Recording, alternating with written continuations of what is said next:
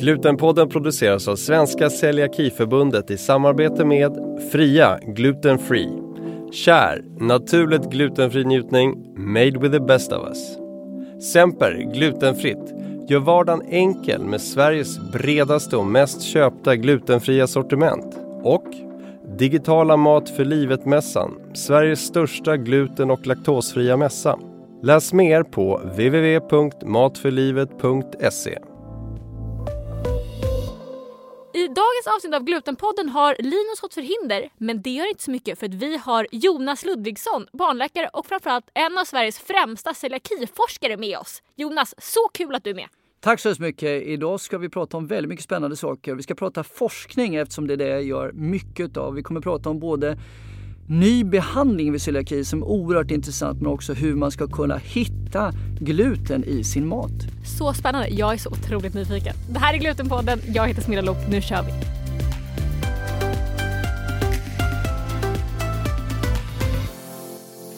Jonas Ludvigsson, vi är så glada att ha dig här i studion. Tack. Det var ju i somras som jag låg på en strand i Kroatien. Det var blå himmel, det var vågskvalp. Och så plötsligt får jag ett sms från ett okänt nummer. Där det är alltså du som skriver: i natt kommer det en nyhet. Kan jag få tag på någon? Det har skett stort genombrott i celiakiforskningen.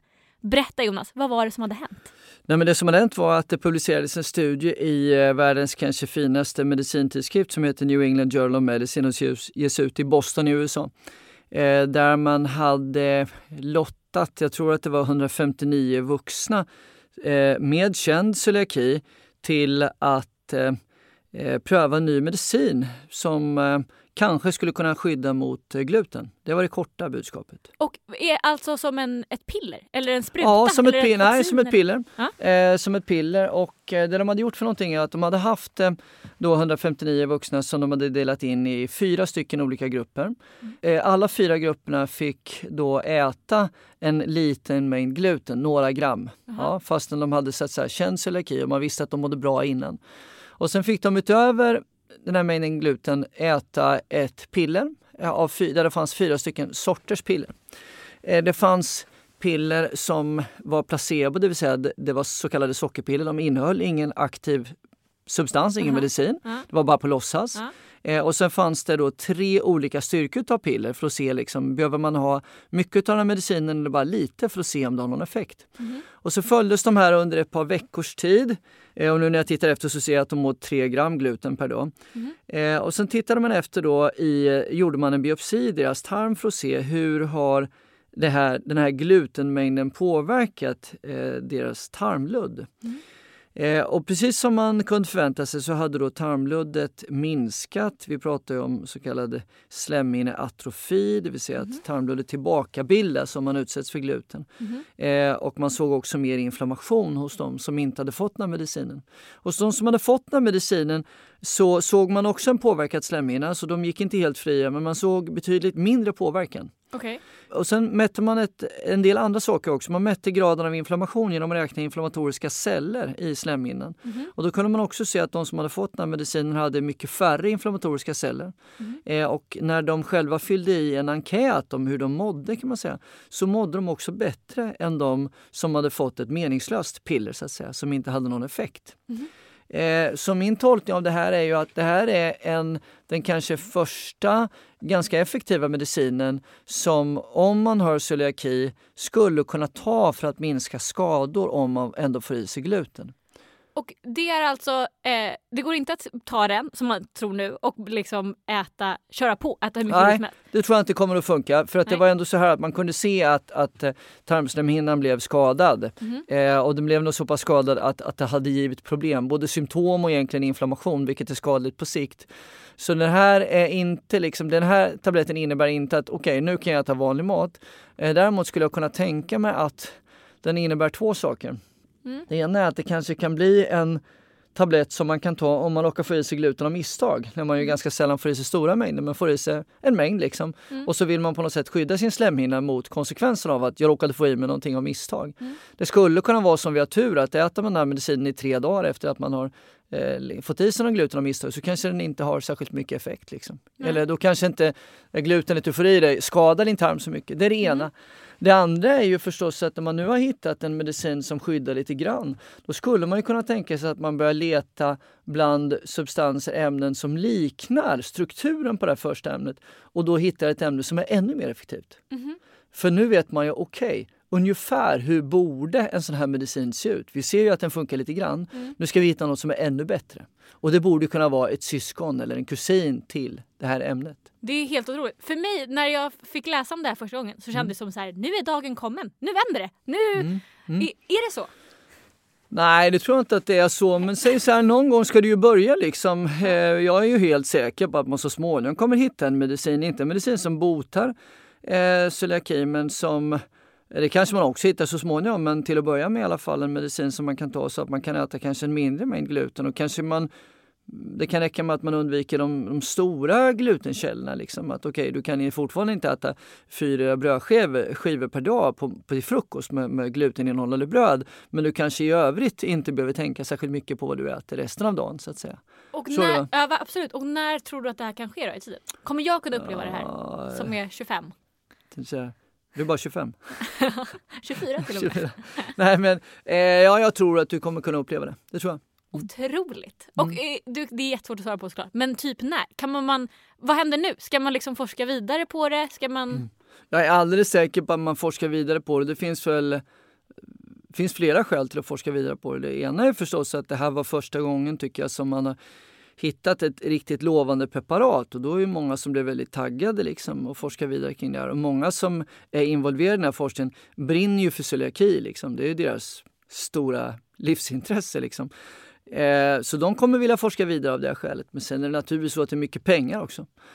Om det är så att man hittar en medicin som kan hjälpa människor med gluten på det här sättet. Jag menar, hur mycket skulle du vara beredd att betala varje år för att kunna äta nästan en normal kost?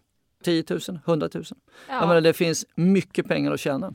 Ja. Så den som först tar fram en medicin, ett piller som man kan sälja kommer ju tjäna ofantliga pengar. Och det är klart att det driver också forskningen. Det är klart. Vad intressant. Jag tänker direkt då när du säger så, hur mycket man är beredd att betala. Jag tänker att det skulle vara subventionerat för oss med celiaki. För att det är synd om oss. Absolut, men det är ju inte vi som... Det är nog inte patienter med celiaki som driver den här forskningen. Utan det är ju nog framförallt amerikanska patienter. Aha. Skulle jag tro. Och i USA så går ju väldigt mycket av kostnaderna för sjukvård och annan... Alltså vårdrelaterade kostnader går via försäkringsbolag. Så det kommer att handla mycket om mycket pengar. Till att börja med så tror jag säkert att den här medicinen kommer att bli tillgänglig för de som har viljan och möjligheten att betala till att börja med. Liksom. Ofta är det ju så det som driver forskningen. Men när den här nyheten publicerades så exploderade det på alla glutenforum och alla var så. Men väldigt många såg jag kommenterade så här, men vadå? Alla fick ju påverkan på slemhinnan. Är det hur säkert, eller så här, det känns ju inte som att det har hänt något för att alla som åt gluten fick ju någon typ av... Ja, men säg så här, det är väl lite grann som att säga till någon som har diabetes. Om du har diabetes för högt blodsocker, tar du insulin så sjunker blodsockret. Eller hur va? Ja. Och så ska man säga så här, gud vilken dålig medicin insulin, du får ju inte helt normalt blodsocker. Nej men alltså, du får ju mycket lägre blodsocker, du kan ju överleva, du kan ju leva liksom. Men du får ju inte helt normalt blodsocker. Nej. Och jag tycker insulin är en fantastisk medicin. Jag menar, det är samma sak med den här medicinen. Att man kan säga så, vad dåligt om man inte blir helt 100% bra. Nej, men det är ju lite grann att säga att du är blind. Och så kan du börja se konturer och så ser du alltid svartvitt. Så säger du så här, nej men om jag inte ser färg då vill jag inte se någonting. Nej. Det känns ju lite så här fånigt. Va? Verkligen. Så att jag tycker nog att jag tycker det här är ett stort steg framåt. Sen är ju inte det här det sista. Men det är väl lite som... Du som var missnöjd med att man har tagit fram en T-Ford istället för att varför får jag inte köra Tesla liksom. Ja. Det är första bilen liksom. Den kommer väl att bli bättre och bättre. Tror jag. Ja, såklart. Och hur långt liksom fram tror du att så här, vad händer nu? Du säger att det kommer förmodligen forskas vidare på det här. Alldeles säkert. Kommer jag som konsument, tror du, kunna köpa det här pillret inom 20 år? Ja, det känner jag mig ganska säker på att du skulle kunna göra. Det tror jag. Ja, det tror jag. Otroligt. Finns det något som är dåligt med den här Ja, men säg så här. För det första har den ju bara testats i en väldigt liten grupp av individer. Och det är så att vi kan ju fortfarande inte utesluta att den kan ha biverkningar och till och med allvarliga biverkningar. Det vet man sällan för man har testat på flera tusen människor. Och hittills är det då 159 varav 3/4 fick medicinerna. Så man kanske har testat mediciner på 120 personer. Det är väldigt lite. Men ibland dem så var det så, man såg ju biverkningar. Man såg biverkningar och vad var det för någonting man såg? Och det var typiska biverkningar från mag-tarmsystemet där den här medicinen ska vara aktiv.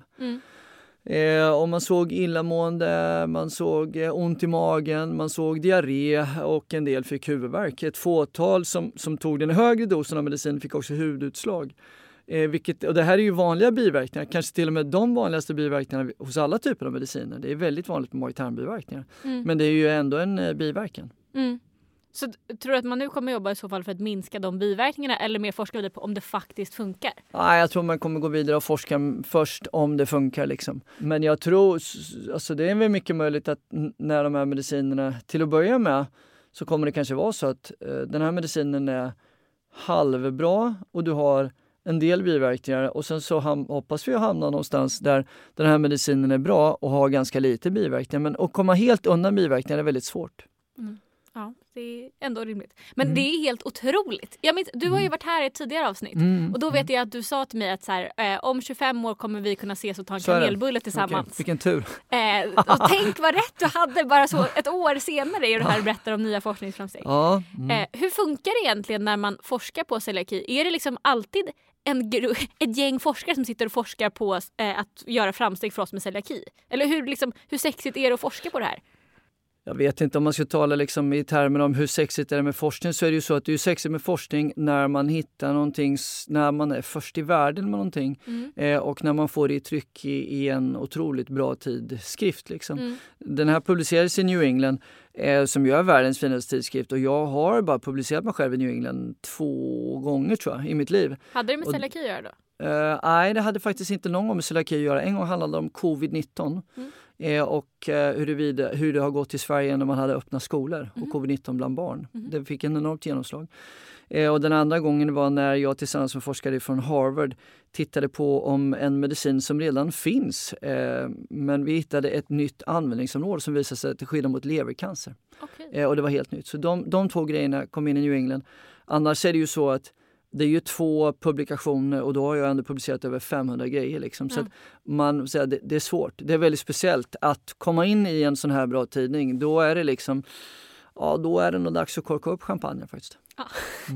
Otroligt. Det var lite den känslan i det smset du skickade. Att så här, det händer något så det kommer publiceras såna otroliga tidskrifter. Nu måste vi ut med det. Men du har ju otroligt bra koll på celiaki-forskning och sa nu bara här när vi pratade lite innan om att det finns ju massa fler saker som har hänt på celiaki. Ja, men alltså det finns fler saker som har hänt och den frågan jag vill oftast få från mina patienter, det handlar ju väldigt ofta om behandling och bot och läkemedel. Och jag pratade faktiskt med en kompis häromdagen som är i USA som jobbar med den frågan och sa att jag ska vara med i det här avsnittet och hur ligger vi till? Och då skickade han med en liten översikt liksom, över de kandidater inom läkemedelssektorn som läkemedelsområdet som han tycker är mest intressanta. Och det här är ju kanske den mest intressanta och den som har kommit längst då, den här som vi kallar för SED 1227 och det är den vi har diskuterat hela tiden. Det är medicinen. Det är medicinen, ja. Precis. Va?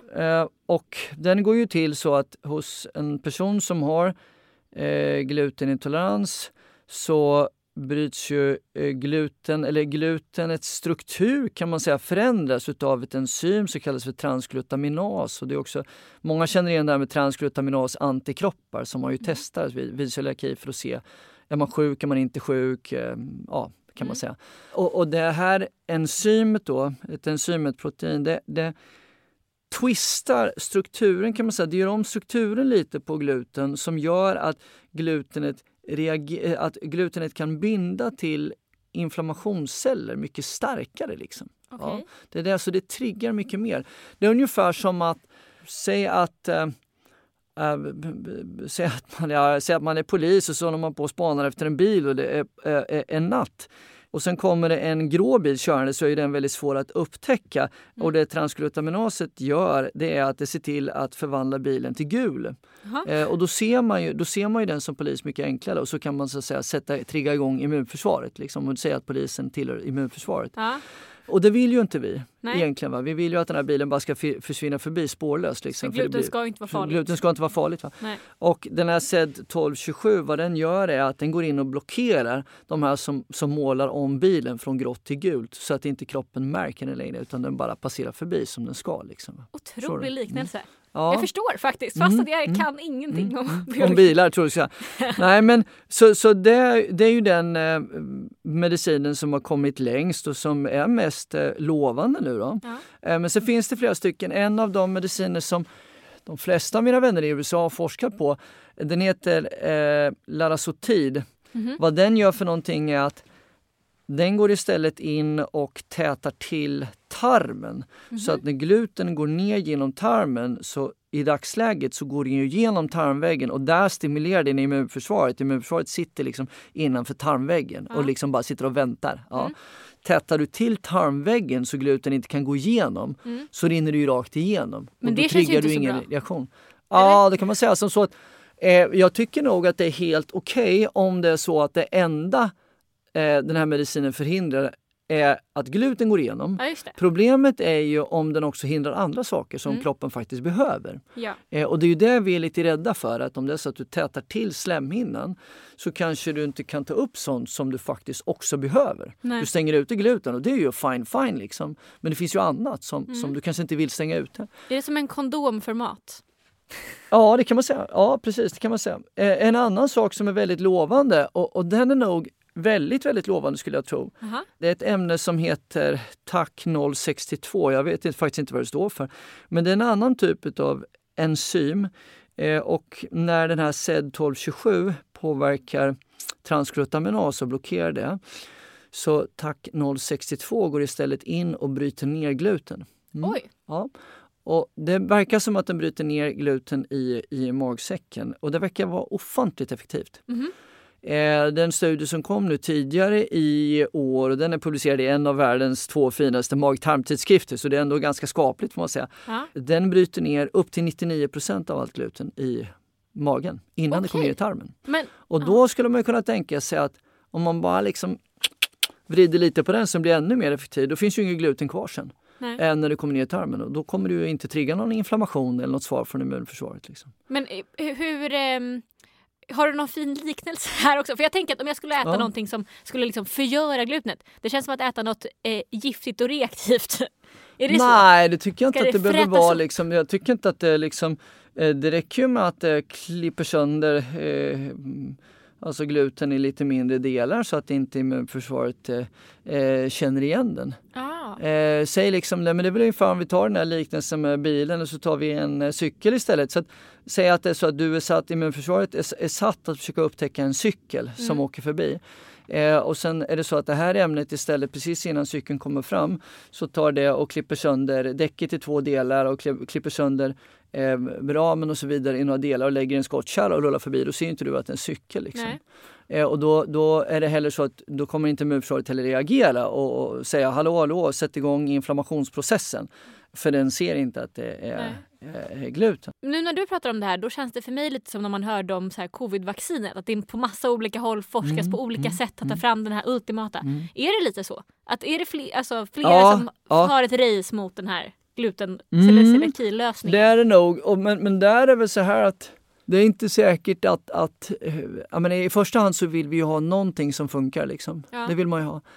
Men sen kan man mycket väl tänka sig att man får fram 3 stycken olika typer av preparat som alla fungerar och fungerar ganska bra. Liksom. Då kan man ju tänka sig att vissa människor kanske räcker man att ta ett preparat. Andra kanske behöver komponera 2. Liksom. Och på så vis så klarar de sig. Och hos vissa kanske det är så att vissa kanske får biverkningar av en, men får inte biverkningar av en tredje. Så då passar dem. Liksom. För människor är ju unika liksom, och speciella. Så att jag tror att det är bra med olika typer av alternativ. Verkligen. Det som också forskas ganska mycket på, det är ju ytterligare medicin som går in och helt enkelt dämpar immunförsvaret så att det inte ska reagera. Och det är ju som att om du har den här bilen ska köra förbi så står polisen och håller utsikt över dem. Som det är så att man tycker att polisen gör mer skada än nytta, då tar man ju liksom och sätter handfängsel på polisen och då kan ju inte de sätta igång den här inflammationsprocessen, den här reaktionen. Och det finns också sådana mediciner som man just nu testar där man försöker dämpa immunförsvaret. Att dämpa immunförsvaret är en väldigt vanlig strategi vid olika sjukdomar. Det är precis den strategin vi har till exempel vid inflammatorisk tarmsjukdom, IBD. Där är ju den äldsta behandlingen är ju kortison som då dämpar immunförsvaret så att immunförsvaret inte reagerar på vad det nu är. Och så får man mindre inflammation. Och där experimenterar man en hel del i celiakibranschen så att säga. Men det låter ju för mig som celiakist jättedumt. Tänk om jag är förkyld. Ja, just det. Fast det är nog så att när man dämpar immunförsvaret på det sättet så är det ganska sällan som man drabbas mer av virusinfektioner. Och det är oftast virus när du är förkyld. Däremot så är det nog så att det leder till en något ökad risk att få bakterieinfektioner. Många av de här medicinerna. Och då blir det ju helt enkelt en avvägning. För människor med IBD som kanske måste springa på toaletten 10 gånger om dagen och har blod i bajset hela tiden, går ner i vikt och enormt ont i magen. För de kanske tycker att men det här priset är jag beredd att betala. Ja. Det är okej för mig att ha en infektion extra varje år mot att jag inte har blodiga diarréer och bajsar i byxorna. Liksom. Men för en person med celiaki som kanske redan har ett alternativ, det vill säga att äta glutenfritt och då mår man helt bra, då kanske man inte är beredd att acceptera samma biverkningar. Så då ska det till någonting väldigt bra för att jag ska byta ut min glutenfria kost mot det här. Då. Ja, det är sant. När vi ändå pratar om det här med olika höjda risker och så var det ju, nu är ju pandemin börjar gå över, får man väl ändå fingers crossed säga. Under själva pandemin pratades det mycket om folk med celiaki har ökad risk för att få det eller inte. Och det gick ju till och med ut någon artikel i någon tidning som de sen gick och tog tillbaka för att det inte stämde. Men där det stod att glutentoleranta har högre risk. Hur du rynkar på ögonbrynen. Berätta, du har ju lite inside info här kan jag säga. Ja, men det kan man nog säga för jag genomförde ju den största studien i världen kring celiaki och covid som publicerades i början av det här året. Den kom väl ut på nätet tror jag redan förra året men den kom väl i tryck nu i början av året. Och då följde jag tillsammans med forskare från Columbia i New York. Vi följde upp 40 000 svenskar som hade celiaki när pandemin startade. Hur många svenskar är det som har celiaki? Ja, egentligen är det nog kanske uppåt 100 000 varav jag gissar att kanske 60 000 har fått sin diagnos så, eller 50-60. Oj, och så det är 40 000 är det är enormt mycket. Jag menar de största studierna fram till dess hade ju tittat på typ 200 patienter kanske. Vi kollar på 40 000 så det går ju liksom, vi slår ju alla andra på fingrarna lätt. Och då kunde vi ju titta då på vad är deras risk för covid? Vi såg väl. För det första så visste man redan innan att oavsett vilken sjukdom människor har så löpte de en ökad risk att få diagnosen covid. Och det beror på att oavsett vilken sjukdom man har så har man en läkare och då får man lättare ett covid-test. Liksom. Oj, vad intressant. Man blir lättare testad. Här. Det är så i Sverige vi pratar? Eller ja, vi pratar Sverige. Ja. Så men hur fick ni på alla de här 40 000? Nej, men de har vi ju identifierat tidigare. Okay. De har vi identifierat tidigare via olika register. Okay. Ja. Så ni kontaktade dem? Nej, det behöver man inte göra om det är så att man tittar på stora datamängder. Utan däremot så kontaktade vi Folkhälsomyndigheten och så fick vi ut alla deras testdata. Och så kan man koppla det via personnumret till de här 40 000. Okay, och se liksom vilka får diagnosen och vilka ligger inne på sjukhus för covid och vilka dör av covid. Och då kunde vi se, och det ser man för alla sjukdomar, att oavsett vilken sjukdom du har så löper en ökad risk för diagnosen covid. Och det beror nu på att det var väldigt svårt att få ett test. Om du var sjuk förra våren, då blev du inte testad. Nej. Om du inte hade någon annan sjukdom och hamnade på sjukhus, då blev du testad. Ja. Så det visste vi redan från början, så det tyckte vi var ganska ointressant. Liksom, celiakipatienter eller någon annan sjukdom hade 30% ökad risk att få diagnosen covid. Det som vi tyckte var helt avgörande var ju, blir celiakipatienter svårt sjuka i covid mer än andra? Annars en lätt snuva, det kan ju vem som helst ha, men blir de svårt sjuka? Och då tittade vi på risken att hamna på intensivvården för covid-19 eller risken att dö i covid-19. Och då ser man att celiaki har absolut ingen koppling till covid-19. De patienterna blir inte mer sjuka än någon annan. Ingen riskökning. Skönt ja, att jätteskönt liksom. Så där kan man slappna av liksom. Ja, jag hade covid 2 gånger till och med. Blev inte så sjuk. Nej. Så då är väl stämmer jag enligt nästa. Ja, men du stämmer i studien. Sen är det naturligtvis så att det var ju lika stor andel av dem med celiaki som i den vanliga befolkningen som ändå fick svår covid-19. Så det är ju inte så att det skyddar mot covid-19. Nej. Utan i ditt fall är det så att du är ju kvinna och dessutom ung, 25 alternativt 24 nu då. Och då blir man ju väldigt, väldigt sällan svårt sjuk i covid. Under våren sponsras Glutenpodden av Celiakiföreningen i Skåne län som hostar södra Sveriges största glutenfria mässa, Det goda livet. Ja, välkommen den 25 maj till Malmömässan i Hyllie för att tillsammans med oss fira mässans 10-årsjubileum. Läs mer på specialkostmässan.se. För vi kommer också ha livepoddar, så det kommer ju bli superkul. Det. Lyssna på oss där. Det är ändå ganska fett att vi är Sveriges största podd med inriktning glutenfritt. Men det egentligen betyder är ju att vi varje månad når ut till liksom tusentals celiakister och andra glutenfritt intresserade. Ja, och jobbar just du på ett företag som tar fram glutenfria produkter eller ett företag som pysslar med något helt annat men tycker att celiaki är en viktig fråga eller våra lyssnare är en viktig målgrupp att nå ut till, då kan ni ju sponsra oss. Ja, ni når ut till hela Celiaki-Sverige med ert budskap och vi kan fortsätta göra den här podden. En riktig win-win. Hör av er till info@celiaki.se. Så kommer Linus berätta allt ni behöver veta.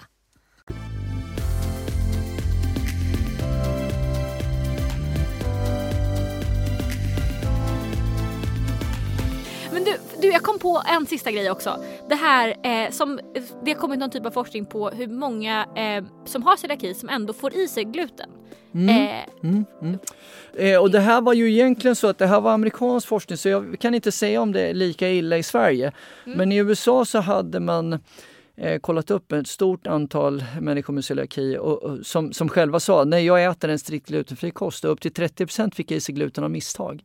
Det är ju sjukt. Ja, det är faktiskt lite sjukt. Det är mycket. Jag tror att svenska celiaki-patienter har bättre kunskap om celiaki och att marknaden för glutenfria produkter är ännu bättre i Sverige än den är i USA. Jag tror det. Aha. Så jag hoppas att andelen är lägre i Sverige, det vill säga att en lägre andel patienter i Sverige får i sig gluten av misstag.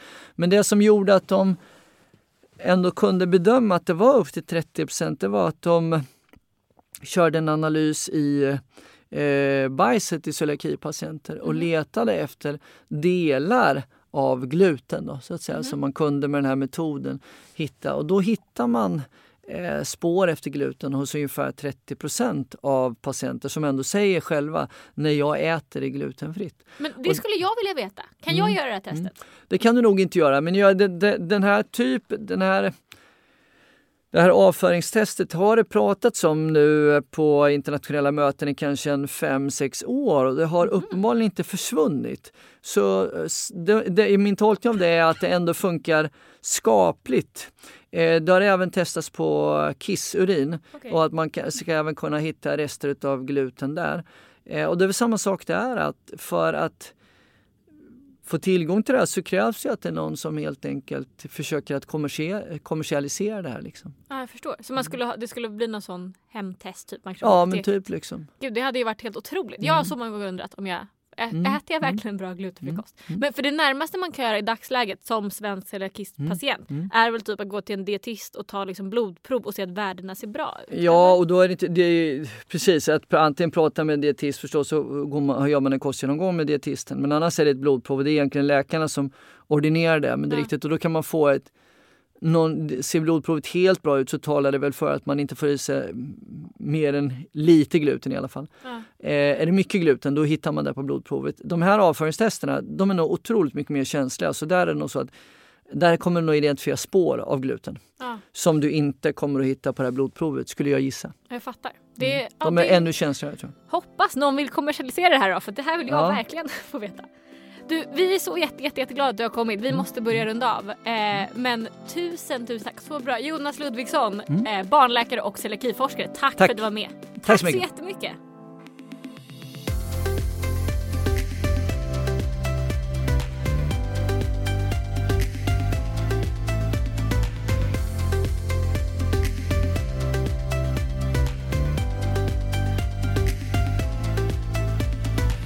Glutenpodden produceras av Svenska Celiakiförbundet i samarbete med Fria Gluten Free. Kär, naturligt glutenfri njutning, made with the best of us. Semper, glutenfritt. Gör vardagen enkel med Sveriges bredaste och mest köpta glutenfria sortiment. Och Digitala Mat för livet-mässan, Sveriges största gluten- och laktosfria mässa. Läs mer på www.matforlivet.se.